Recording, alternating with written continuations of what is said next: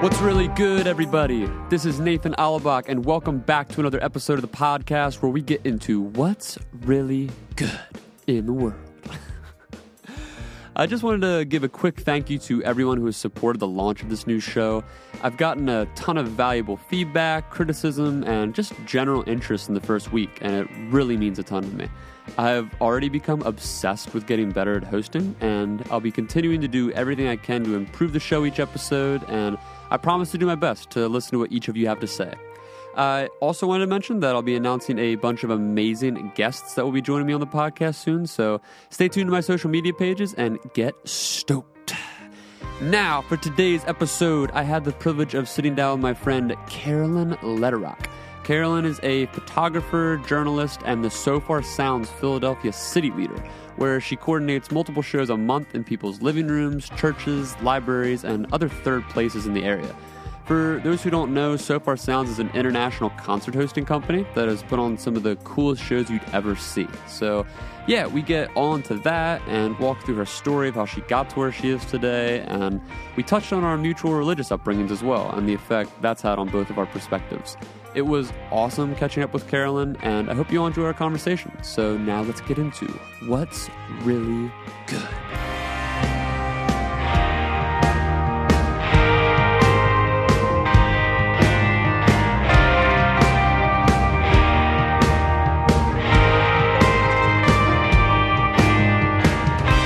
And we're live. Carolyn, thank you for coming on the podcast. Thanks for having me.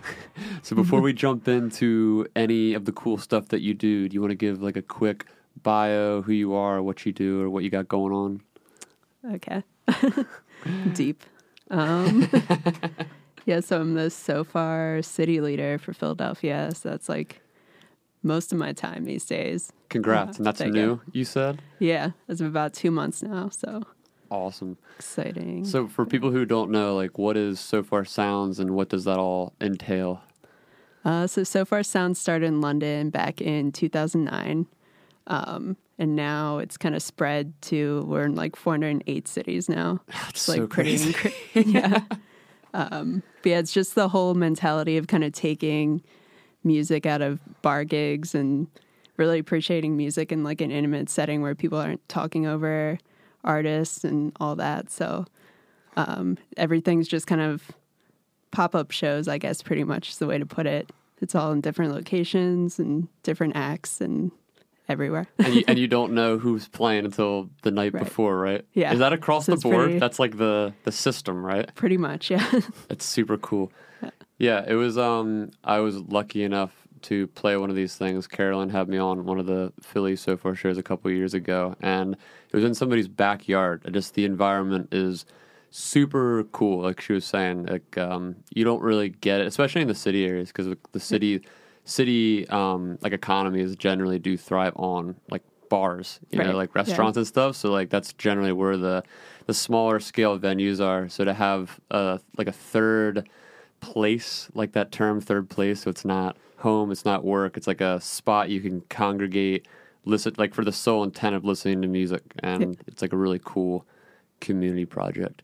Very cool. So you're for those who may not know, we're in Souderton, Pennsylvania right now, which is a small nowhere town about 40 minutes outside of Philadelphia. So you actually grew up around here just like I did. So how did you wind up so entwined in the Philly music scene?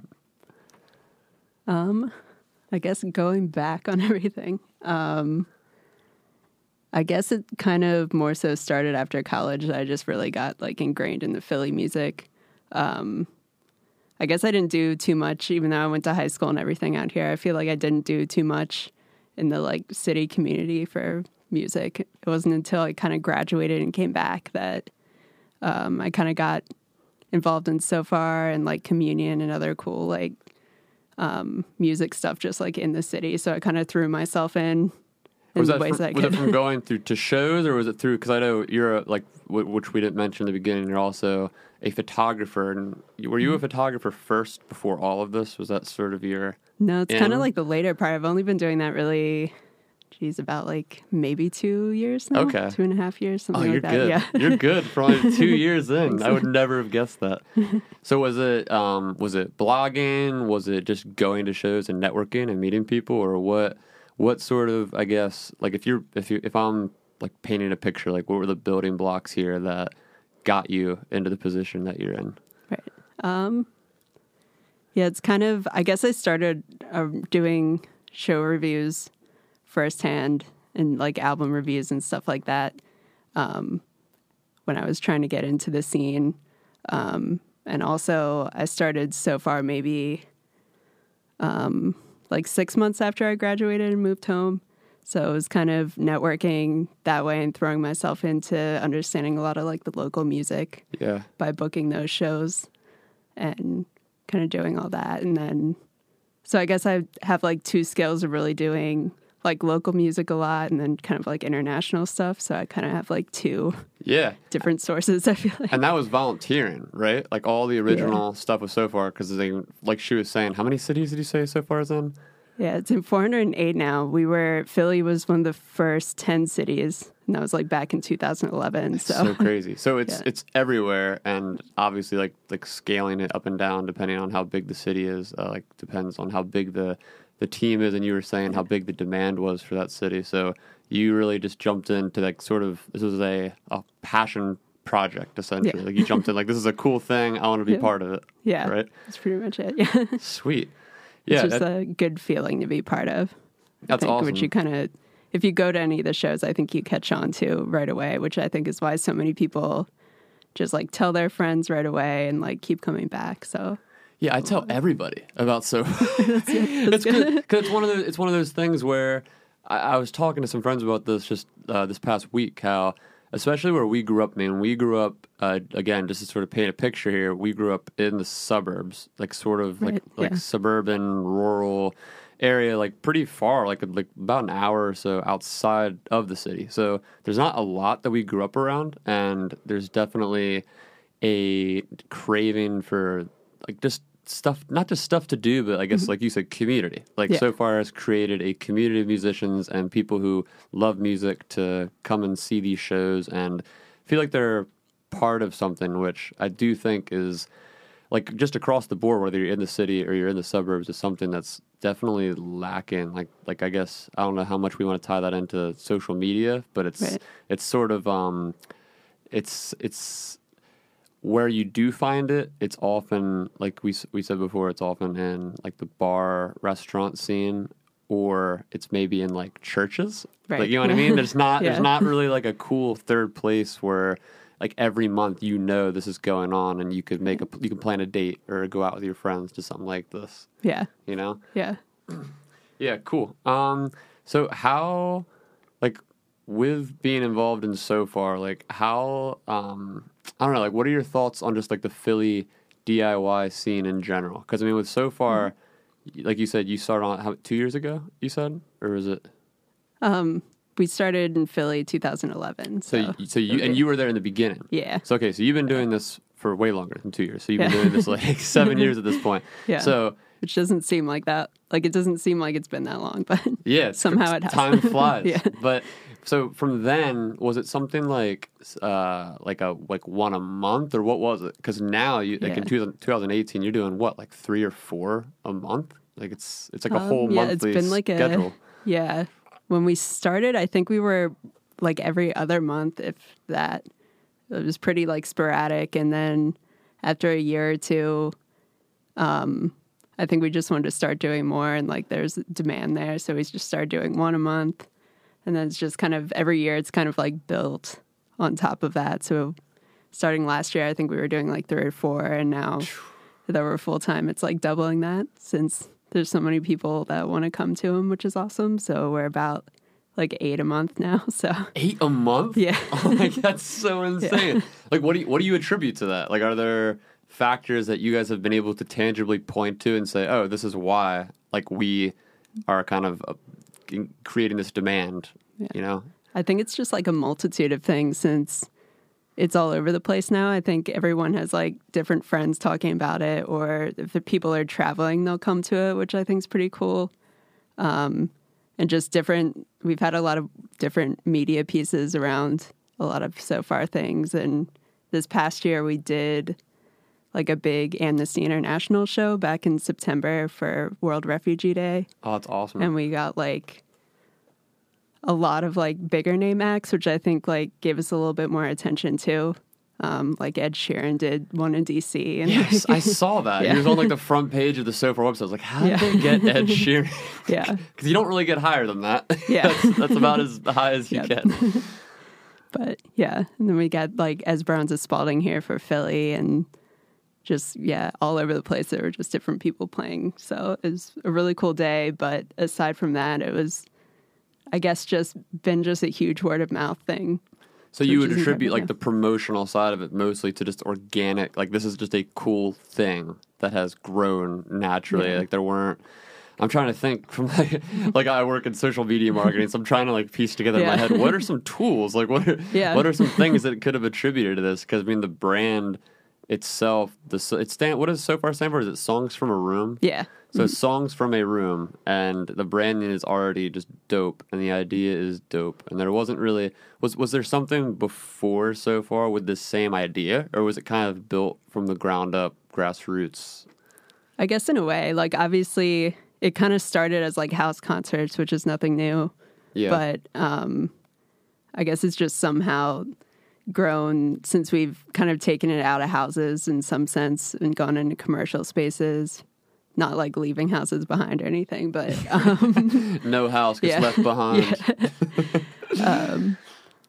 yeah, I don't know. It's been an interesting ride. Yeah. Yeah. It's just that model. And like the way the Yeah. model works, it's is it still set up where you have the option to donate, so kind of like walk people through like what the process is if they wanted to sign up and get involved in something like this.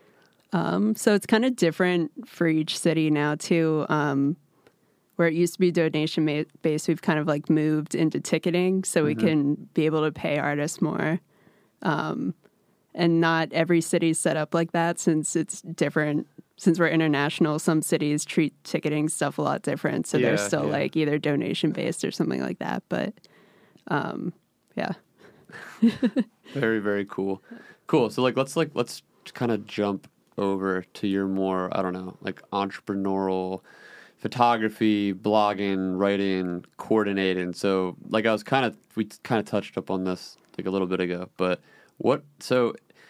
you're, in my opinion, you're sort of the model of what a lot of younger people especially strive to be. Like when you're young, like especially in high school, college, you're trying to figure out who you are, what you like, what you want to do.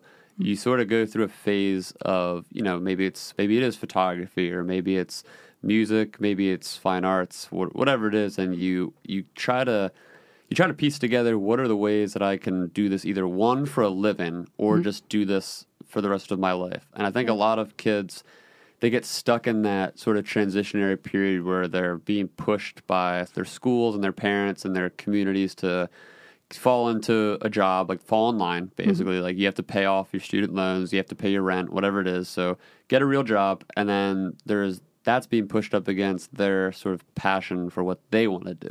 Yeah. So I mean, you're a great example of someone who, like I was saying, you grew up in a small town area. You sort of went out of your way to go into the city and find some of these opportunities. Like what was your mindset, I guess, like in high school and then going into college, and kind of how you took these first steps into doing what you do now? Yeah. The big picture. Yeah, big picture. I know, it's a super long run-on question. I'm really great at this. That was nice. It was a nice introduction. Yeah, I guess, obviously, like in high school, you don't really know what you want to do, I think. I always enjoyed music a lot in high school, and I don't think I fully knew that's what I wanted to get into. So I didn't really plan very well for like going to college as far as like picking a major. Yeah. Well, where did you go to college? Like, was it local? Penn State. Okay, yeah. so it wasn't that far. But yeah, I like thought I wanted to go to film school, and then I changed my mind and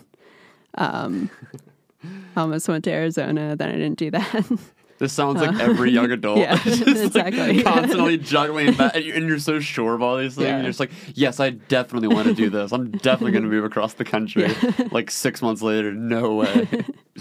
But also, obviously, going to a Mennonite high school, I just kind of like shot down the idea of going to a Christian college too, because I knew that Right. wasn't a big picture thing. Let's quick put a magnifying glass on that for a second, because for those who don't know, so the area that we grew up in has very strong like Germanic culture roots, like the whole Pennsylvania Dutch. Like I guess the stereotype is the Amish, sort of like that's like from a pop culture Almost level.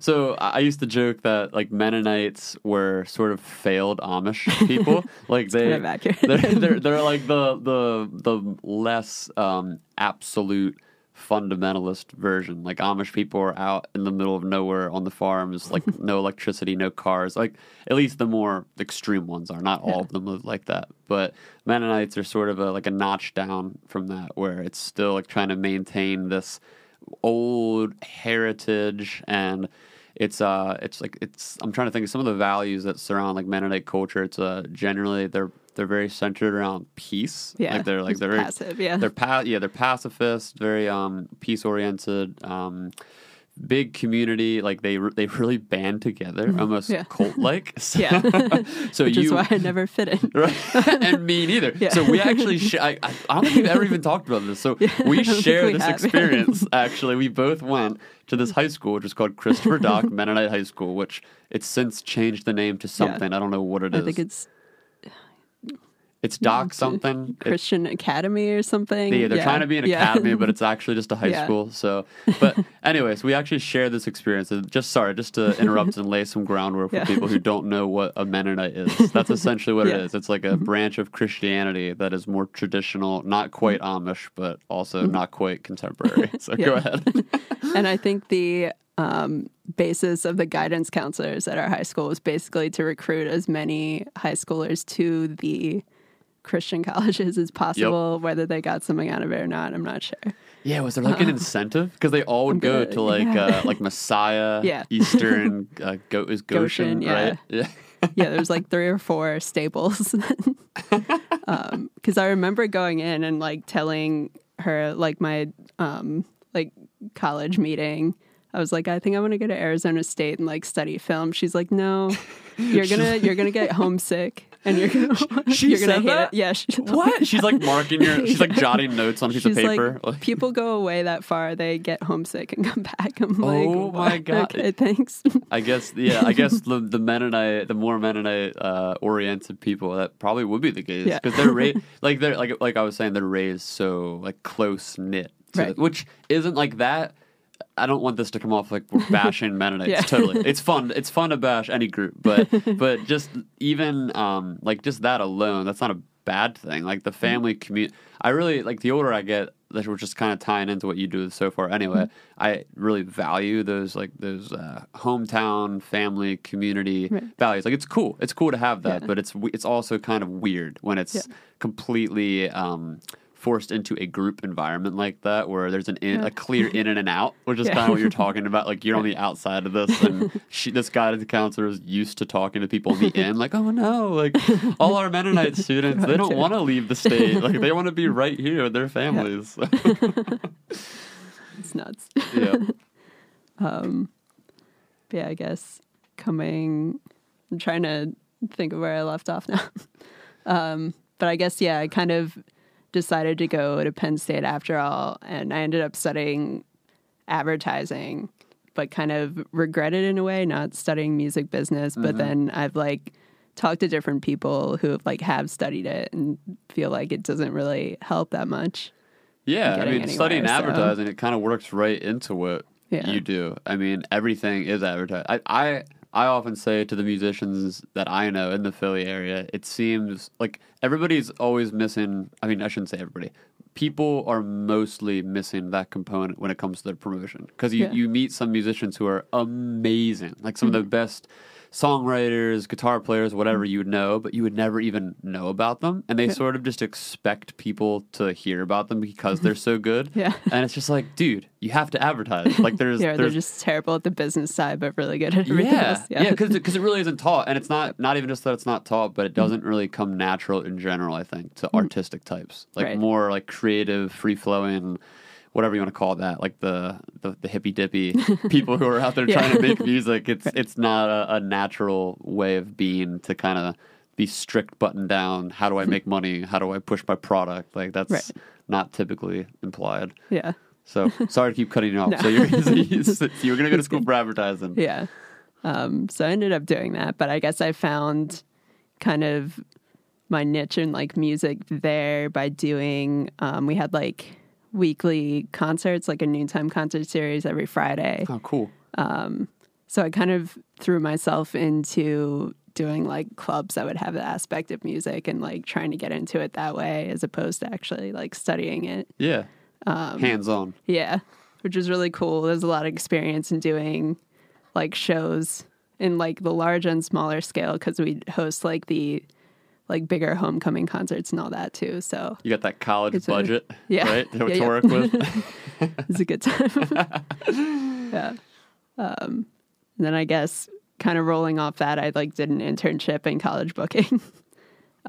Cool. And then kind of like did that for about, I think, 2 years.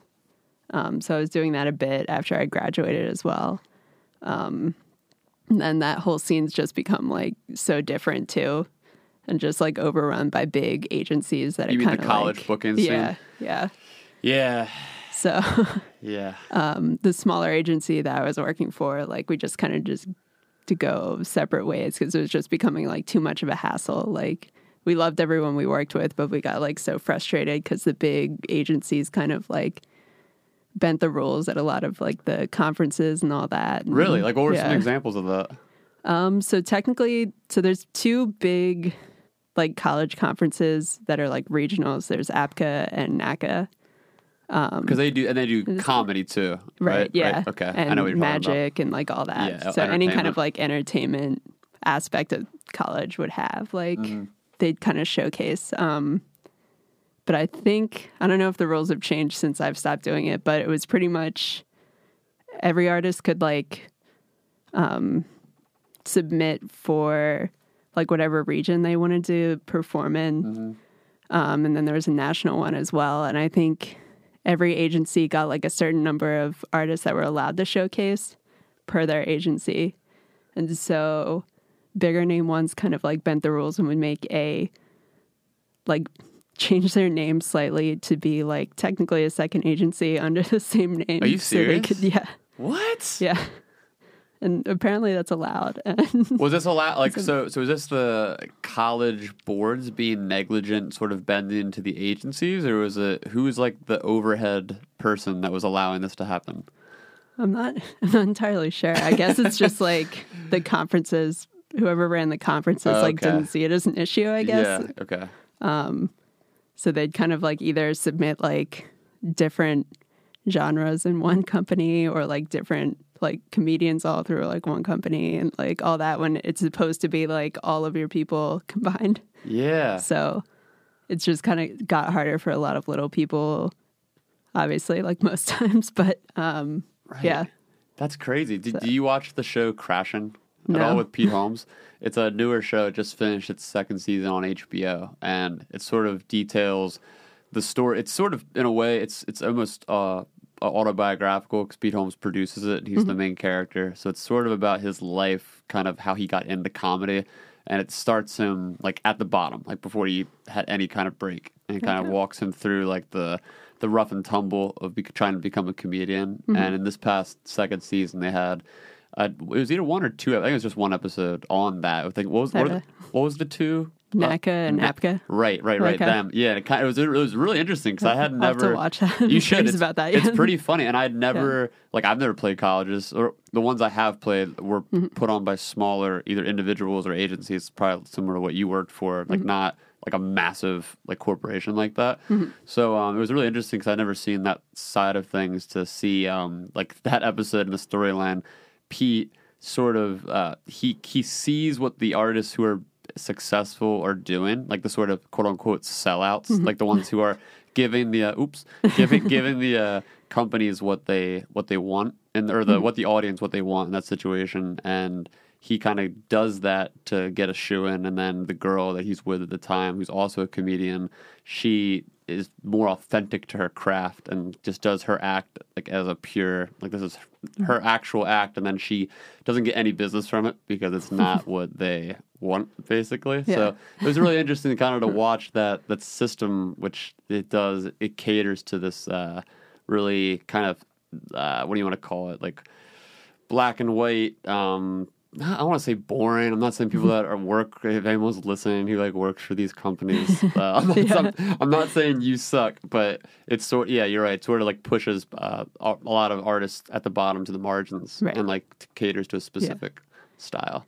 Yeah, because it definitely got overrun too once it's like more so The Voice than American Idol, because a lot of those artists that like got somewhere would dive into the college market right after like The Voice was over, and then obviously like people from colleges would be like, oh, they're from The Voice, like that's cool, let's book them. Right. And it's like it got a lot more difficult in that sense too, because different people try to like snatch up those artists. So, yeah. Then I guess it just caters to the systems of who's paying who, because then obviously it's just like pop radio. It's like this certain style makes money. It's what the kids want, and then like you kind of weed out. It's funny how there's certain styles even within folk. How like prior to maybe like Mumford and Sons, like folk would have been not even considered in these venues, and then it sort of like blew up, and then it was like the Lumineers, and all of a sudden it's like mainstream to do like pop, folk, whatever you want to call it, music. But it's like prior to that, you're following the sort of like breadcrumb trail of like industry people. It's an interesting world. It's super interesting. Cool. So so you went all through that, and then you came out. Did you graduate? Did you finish out at Penn State? I did, yeah. Cool. And then you moved. Did you just move back to hometown? Yeah, I just came home, pretty much. I didn't really have a plan, I guess. I just kind of like went for the agency that I was like doing stuff with, and then I just really kind of latched onto the Philly music scene because I liked a lot of the music that was here. And I like hate New York. I feel like that's the other weird thing about like doing music stuff. It's like business wise, you either have to be like New York, Nashville, or LA. And there's nothing in between. Exactly. Which kind of sucks when you're like, I don't know if I want to go as far as LA. I like it, but and then I hate New York, and like Nashville's all right, but like I don't like country music. So. Yeah, and that is what people look for down there. It's weird how when people think like where would you go for music, you would never say Philly, right? But Philly has such a thriving music community. Any time I talk to somebody from out of the state about this, they're just like, "Oh, really?" Like I feel like they don't realize how many people are actually from here. Like what is that? Is that an industry thing? You think it just comes down to the fact that the big corporate industries are in those cities? Yeah, I haven't been able to figure it out. It's been because I feel like Philly's just been growing too. So many like cool artists that come out of here, or either artists that like move here. It's cheaper too. Yeah, exactly. Yeah, and like you're such in like a cool hub that you're so close to DC and like Boston and New York, and you can like easily go anywhere. So it's like within just a few hours. But there's no business side here. Right. That's kind of what I was going to get at. Is it seems like when people just, quote unquote chase the music dream, like when you have the idea in your head, I'm going to move somewhere, produce music, try to make a living out of it. You think those Nashville, LA, New York cities because one, the big record labels are there, and then two, the big stars are there, and then three, there's the most amount of venues and traffic and just kind of like hot publicity covering those areas. So naturally they're the most expensive. Well, Nashville's not like you can actually live you can afford to live outside of the area of Nashville pretty well actually. But like they're the most like hot and demand places to go, and it almost seems like Philly the past several years, honestly maybe even longer than that because we're young. I don't know how long this has been going on, but it's been an emerging DIY community, and now that DIY community is sort of taking on I don't want to call it mainstream, but like an almost like a life of its own. Like with this whole So Far project, like it's crazy to think that it's one of the is it one of the fastest growing cities, you think? Like now you said it started from one show a month. Now you said it's 8 shows a month. Yeah. Like, are there any other cities doing that many shows a month? I guess as far as like just the full-time stuff, Boston kind of restarted the same time we did. So they're doing about the same amount too. And I think they were about like 1 or 2 a month, if that. It's like pretty sporadic, but crazy. Yeah. Yeah, it's so nuts.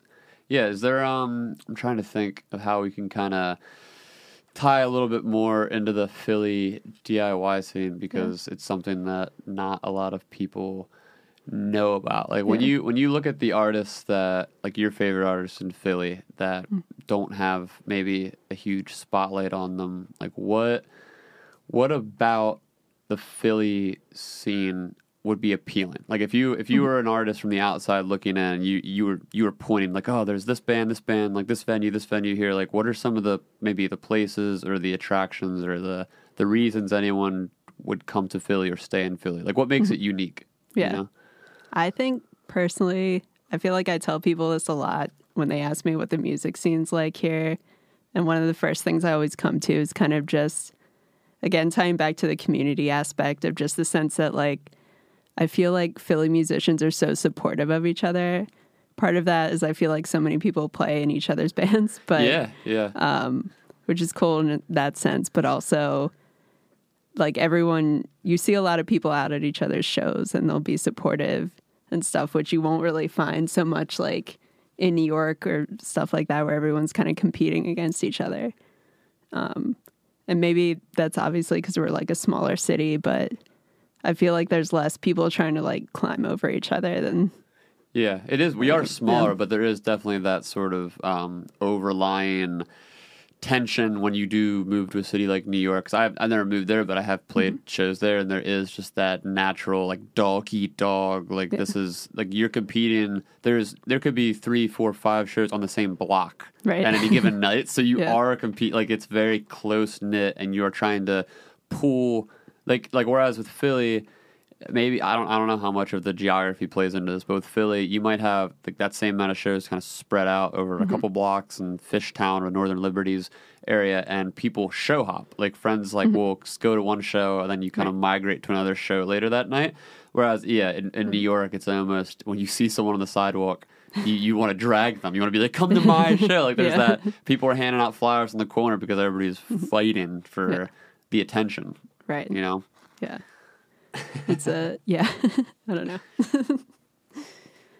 Yeah, I definitely see that too. With Philly, it's weird because I mean I see all levels of it because I've never, I guess, pursued music on a high enough level to get too deep in the game, but I've pursued it at enough of a level where I have a lot of friends sort of at the whatever you want to call it, the upper echelons, like some of the more successful people in Philly. But then I'm also like really close with a lot of the people toward the bottom that are just kind of figuring it out, whether it's in Philly or in the Philly suburbs.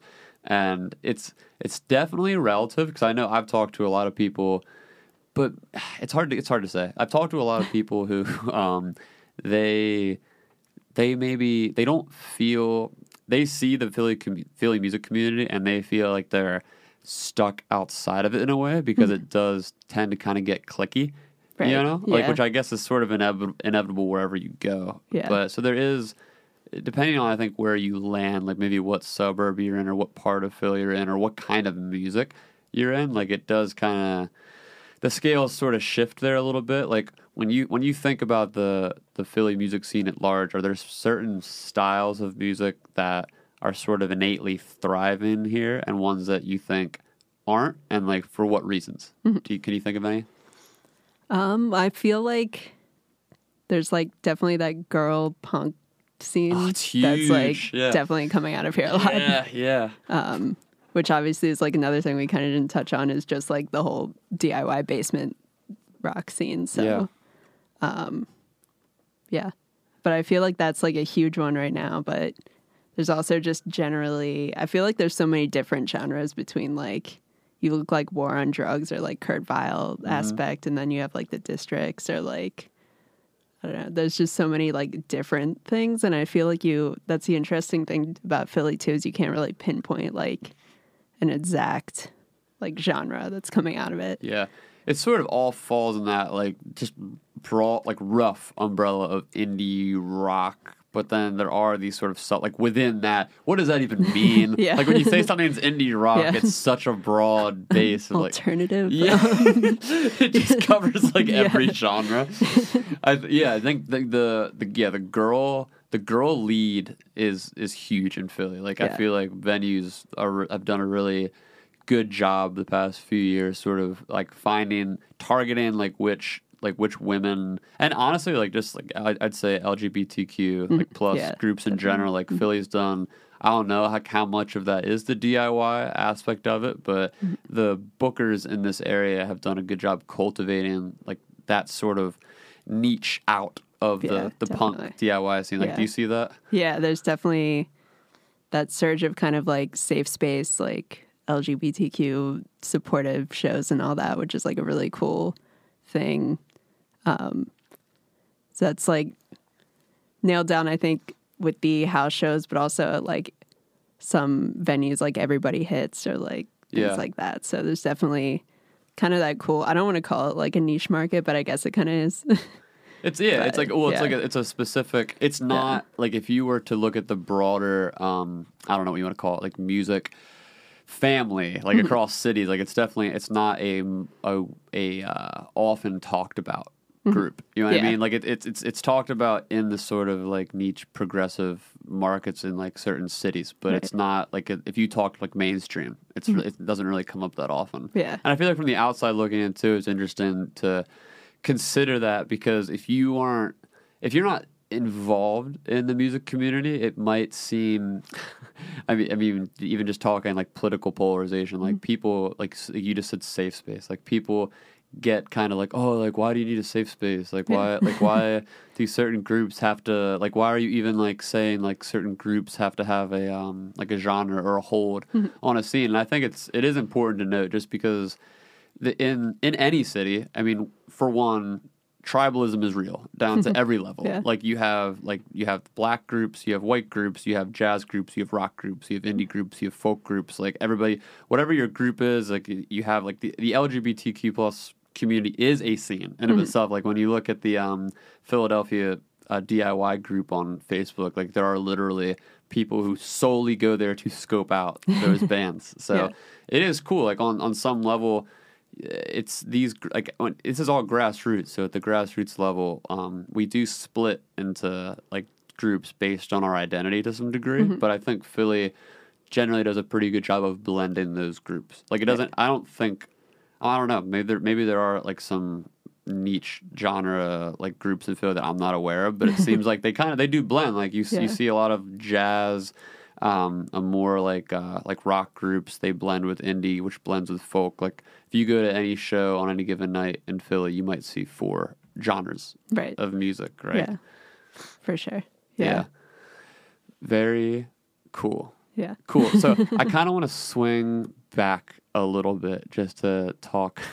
if you're down to go deep, just for a little bit. We don't have to linger here too long. But I personally think it's interesting just to consider where you and I grew up, like the sort of suburb. Like you talked a little bit about like the Mennonite background and like going to Christopher Dock, which was a Mennonite school, and then kind of coming out of that and kind of just moving forward with your life, getting out of that community.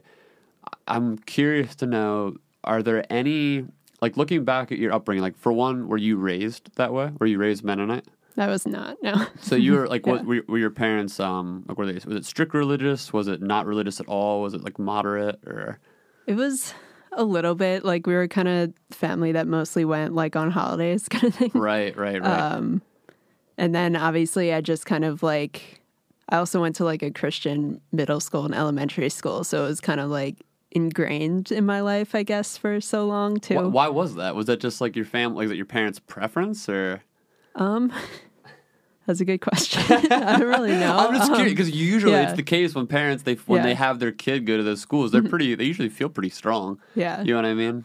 I guess it's partially because since my dad grew up around this area too, he went to Doc. And I remember kind of being given that choice when moving from like middle school to high school. It was like, do you want to go here? Or do you want to go to public school? And I was like, well, all my friends are like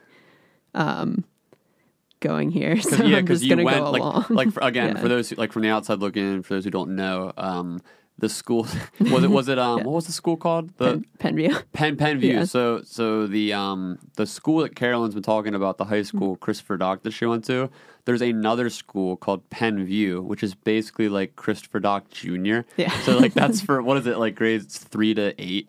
Yeah. It's like everything before high school, basically. Yeah. So like all the kids who went to Penview, you actually, just go like right to kindergarten. Dock. Yeah, So it's started the whole there in thing. kindergarten. Yeah. So it's all like, and it's small too. Like just to scale it up. I mean, I went to a Christopher Dock for 2 years, and then I went to a public school, Souderton, and I think I don't know the exact number. I think my class in Souderton was maybe 500 when I graduated. Whereas with Dock, it's like you might have 100 people when you graduate. Around 100. Yeah, So it's the same like 100 people from kindergarten through high school. pretty much. And I seem to always make friends with the new people. Like the more outcast that didn't fit in. Yeah. I think I realized that pretty much my group was like mostly non-Mennonite kids. That's so interesting. And you were part of it, you said, from kindergarten. Yeah. So you were in this group. It wasn't like you were, because for me, I was an outsider. I didn't go, when I went to school, I went to public school until 9th grade. And then I was sort of troubled and like rebellious. And Did they think that was going to help you? my mom also went to Christopher Dock when she was younger, and I honestly, I don't want to, like, I don't know the exact thought process that was going through my parents' minds at the time, because I was a mess. Like, I was just I'm difficult to deal with now. I was so difficult to deal with as a teenager, so I'm sure, like, their intentions were pure. They were just trying to help me out and do what they thought I needed at the time. So they were like, well, you're going to Christopher Dock. And I was like, no. Like, I went in kicking and screaming because I got grown up in public school with all the friends that I had. Yeah. And when I landed in Christopher Dock for my freshman year, I didn't know anybody. I knew... Like, there was one girl from Souderton who was in my class who also went. I think it was the same situation. I think she was being forced because she was actually like a popular girl. Yeah. And I was like, kind of like, why is she here? Like, she has a lot of friends. Like, I had friends, but I was by no stretch popular. Like, I joked with my parents because the first, so like 8th grade while I was in Souderton, the first like 3/4 of that year, I got bullied so bad because I started wearing tight pants and like band shirts. So it was a mess. It was sort of that transition period where skate stores were becoming popular again, like Zoomies and stuff.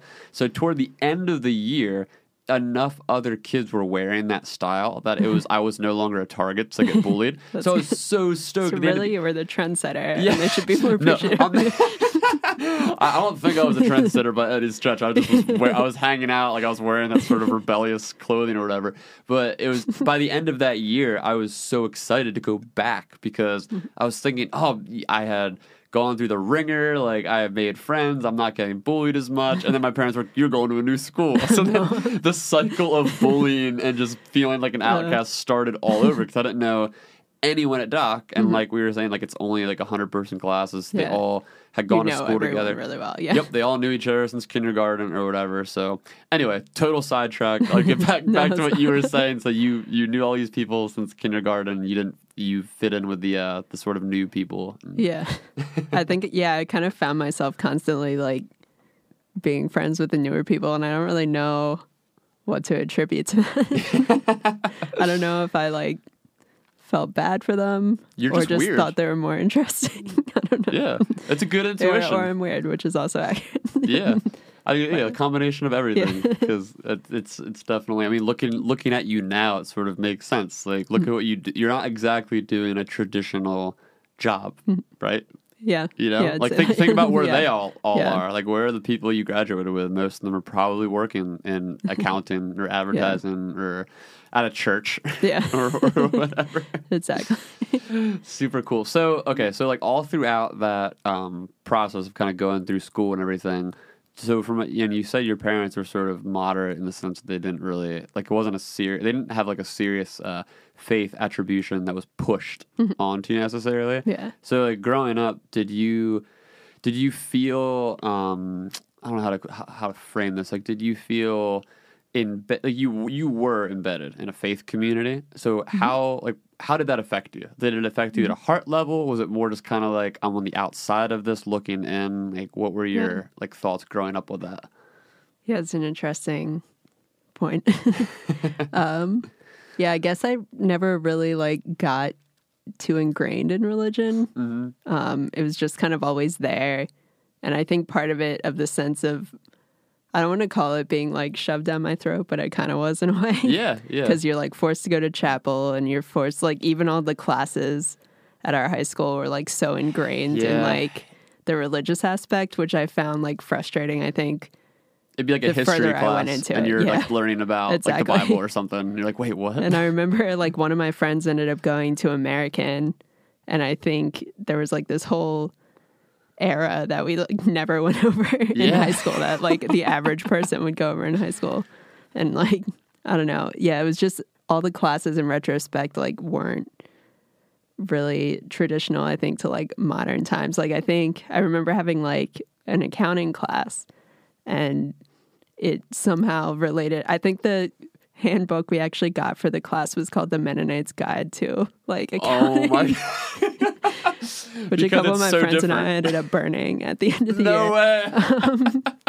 But yeah, just like that's an example, I think, of just like the weird dynamic of like all those classes. Yeah, and like when you're in it, it's such a weird in-group, out-group thing. Because if you didn't grow up within the sort of church system that those schools are built on, you really don't, unless you personally have like a curiosity that is like in this religious spectrum that's peaking on its own, you don't really have a window in. You know what I mean? Because when you're a kid, you have other stuff going on. Like, you're trying to date people, and you're trying to just finish your homework and go play with your friends, and you're not really like, if religion is a strong part of that or it's not. There's not really many kids, like, you know what I mean? Like, it's either forced on you in a way where it becomes ingrained in part of your literal, like, your neurology. Because like that's how it was for me. I mean, I don't want to, again, to put it like it was forced on me. It's a weird contextual way to look at it, because it was, in a sense, because my parents, they were like really strong like Christian believers in that way. So I grew up pretty, evangelical, like sort of fundamentalist in certain regards. Like, I guess you would consider it fundamentalist, just not super, super strict. Like it's all relative, because based on like my parents' sort of belief structure at the time, they were considered more progressive, I guess, in their belief than like the generation before. Like, they had actually left a church when I was really young because it was kind of stuck in the old way. So like it wasn't like a stagnant thing. Like, it was moving, and like we were learning and changing with the times, and with just like as like the spirit led. You know what I mean? Like, it was like there was like that aspect of it where it's like, what does God like want us to do now? Right. So I grew up deep in that, and it was ingrained in my neurology. Like I have those grooves in my head, like from like little kids. So like it's always, even going through the teen years, and you kind of go through rebellious phases, and then when I was like a young adult, I kind of hit the atheism wall, and like was like, I don't know what I believe. Like, am I agnostic? Am I an atheist? But even kind of going through that, and like coming through young adulthood and to where I am now, like it's still, because of how strong that part of my upbringing was, like it's such a deep part. It's just psychologically so ingrained in who I am. So I was just interested to know like what your take on it is. Like, how like are there any pieces of that like for growing up that you held on to that you think are valuable, or is it more just I'm gonna throw this to the wind and never look back? Yeah, I feel like I'm kind of in the same boat as being kind of like in a weird limbo of like not knowing what to believe, because it's exactly that like you grow up so long like believing one thing, and then like the more you grow up kind of outside of that culture, it's like you kind of realize how much of that might not be as accurate as you've been told your entire life, So I feel like I have like a bit of a struggle in the religion aspect of that. I wouldn't call myself like atheist, but I wouldn't call myself a Christian either. Yeah. Like, I feel like I'm in between. Like, there's something obviously in power, but There's I don't something know what it going is. on. Yeah, There's something beneath everything going on. We just don't know what it is. Yeah, it's weird how the term.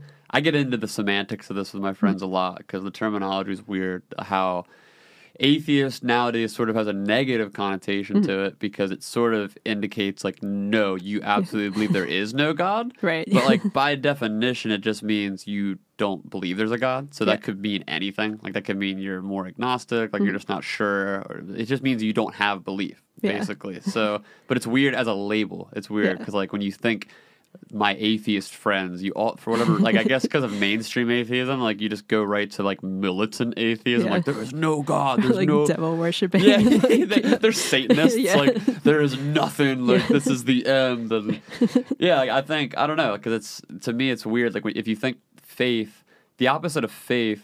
Because faith is belief, so it's like you don't know for a fact. You're just believing that there's something. So that's what Christians or Catholics or whatever sect of like this of Western religion in general would say. Like it's all about belief. It's like what do you believe? So the opposite of that isn't there's nothing. The opposite of that is just non-belief, which I guess technically is atheism, but I guess we classify it more as agnosticism, right? Because it's just like not being sure.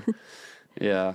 So that's kind of like where you're at now. You're just not sure what's going on. Yeah. I think it's accurate. Yeah. Do you, so like were there, I guess I'm trying to like kind of tie this back to just what you do with so far because it is interesting to me how you did grow up all through that sort of Mennonite loop of that tight-knit community, and they had these rituals like you mentioned chapel. Like for anyone who doesn't know, chapel was like a Wednesday, every Wednesday at Christopher Dock you would go down to the chapel building and they would do it was like they'd sing hymns, right? Yeah, I think it was like an hour, right? Yeah, and we'd long. have to it was partly announcements but also just what felt like an extra church service during the week. It did feel like church. Yeah, because we had to sing songs that I didn't know because I didn't go to Mennonite church because they all have like their weird. I guess another thing we didn't explain. There's obviously the hymnal book, which most churches I think have, right? And then Mennonites seem to have a whole other book of like other songs that are kind of like. I wouldn't call it their version of pop music, but it kind of is that, I guess, because they sing them every week. But if you don't go to Mennonite church, you don't know. You would have no idea. Yeah. Yeah, that was me too. Yeah, because I, like I said, I grew up in that evangelical community, but I didn't grow up singing hymns. Yeah. So like in the chapel, when you go, you're surrounded, like in all the pews, you're surrounded by all these kids singing hymns, and they all know the words, they all know the melodies, and you're just kind of like, okay, like I'm going to pretend I know. Yeah. But that's pretty much what I did, because I think we got yelled at if we didn't sing. Did you really? At least whoever my advisor was for it, she got like angry at us. What? So I didn't get yelled at. I never sung. I don't think. I tried to a few times, but because it's like I said, I didn't really sing either because I didn't know. Yeah, I didn't either. I was rebellious at the time, like I said, so I wasn't really in that space. But looking back, it is kind of like weirdly poetic for you because in that space, which I think is one of the cool parts, which I think could use reclaiming in the Mennonite tradition, is that communal singing. Everybody's doing cool harmonies. Like it's a cool feeling singing together. Yeah. Like anytime, like I know that like that's a big thing. It's that the people at SoFar inspire with the artists that play. It's like you want to get audience participation because it almost sometimes does feel like a church service. Yeah. Doesn't it? Yeah. You want to kind of get into There's that? some kind of like religious aspect to it, I guess, in that sense. Yeah. You feel something. Yeah, you're sort of like it's sort of a craving that we all have, like whatever that is. I don't know if it's because of our religious history as cultures, but it is interesting how when you get a group of people together, especially around music, it really does seem like there's something about music that is just deeply ingrained in the psyche where. It's when people start singing together, you just get goosebumps, you know? Which I think in religious circles, they would attribute that to God. They would say, like, when you feel goosebumps, I mean, you have that sort of spiritual, like, ooh, like something's happening here, like that's God. intervening on that behalf, but like you do get a similar feeling in those shows when like a room, especially when you've done some so far as like in church halls and like big rooms and stuff where it's echoey and you get this really cool, almost like a choir feel. Yeah. Right? Definitely. Do you feel like, has anyone ever talked to you about that? Or like have you talked to any of your friends about sort of, I don't know, like, do you see a correlation there or anything? I don't think I've actually had that discussion really with anyone. It's just kind of, I guess, something you feel in the moment, but don't really talk about. And then you're just like, oh, that was really cool. Like, you'll say it later, but don't really get into the deep aspect of it, I guess. Yeah. Because it's like a high. Yeah, I've talked to friends, like we have a bunch of mutual friends. Like I've talked to, I'm trying to think, like even after some shows, I've played with like Kyle Shiva and some people. Like we talk after the show, how you have the after show high. Yeah, it's like that feeling, and you know, there's part of it's the ego. Like if you're a performer, especially, there's part of it that's ego, and you get that sort of. It's like a bottle being filled up because the people are clapping for you, and you have the sort of performance, whatever piece to it. But I really think a huge part of that is just the communal feel, because a lot of us, I mean, I definitely feel this, and I don't know if you feel it, but I know a lot of other people I talk to feel it, where we all sort of live these isolated lives, you know, especially with social media, where we're not really forced out of our houses that often. Like we can kind of go to work, go home, practice whatever our craft is, hang out, watch TV, go on Twitter, whatever we're doing, and then once in a while we go to something like a So Far show, and you see your friends, and there's something. It's like it's like a yearning for connection. Like we get this like rejuvenated feel. Like I think it like lifts people out. Like you almost, for me at least, I feel like when I've gone to some shows like that, when I go, I almost don't realize how depressed I was. You know what I mean? Because I'm like, I feel so good. Like I was sad before. Like I almost didn't realize I was sad, because now I can feel like I was lifted out of a moment almost. Yeah. You know? Yeah, I feel like that's the cool aspect too. Like one of the things I enjoy too with our shows, we have different genres for every show. So it's not going to be like the same 3 acts for everything.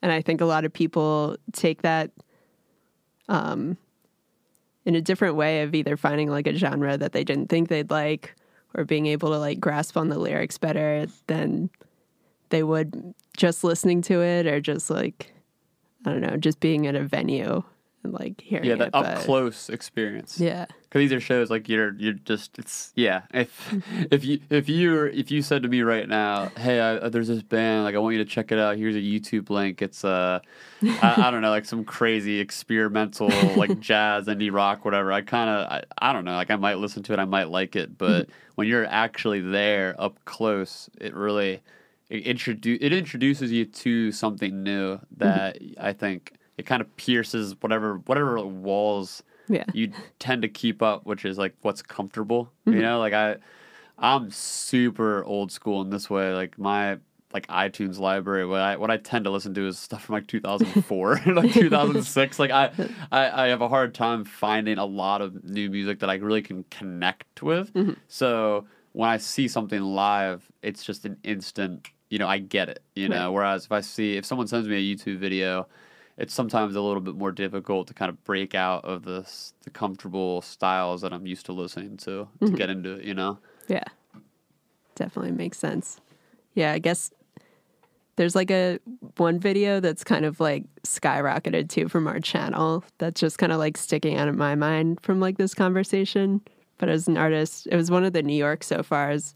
Her name's like Yebba, Yebba. Cool. And like, I think that's like one video that we all talk about all the time, because I think she had like debuted this song, and it was just like super emotional performance, and like you just want to like cry watching it. Yeah, I gotta check it out now. There's so many off of that too. Like I think that's the only release of that song. You can't find it online. You can only find it on like our So Far channel with that.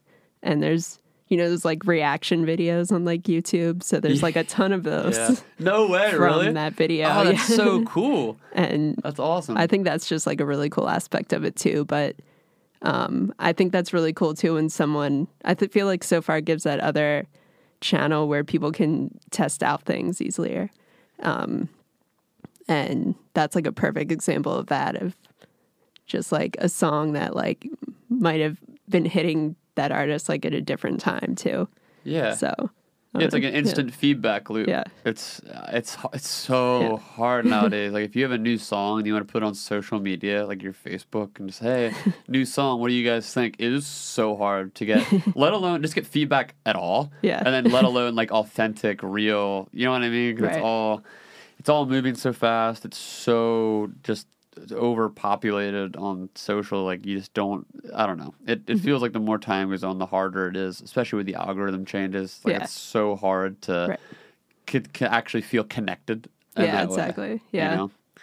Yeah. And I definitely think that there's some level on a societal level and an individual level, like where people are just craving connection a lot.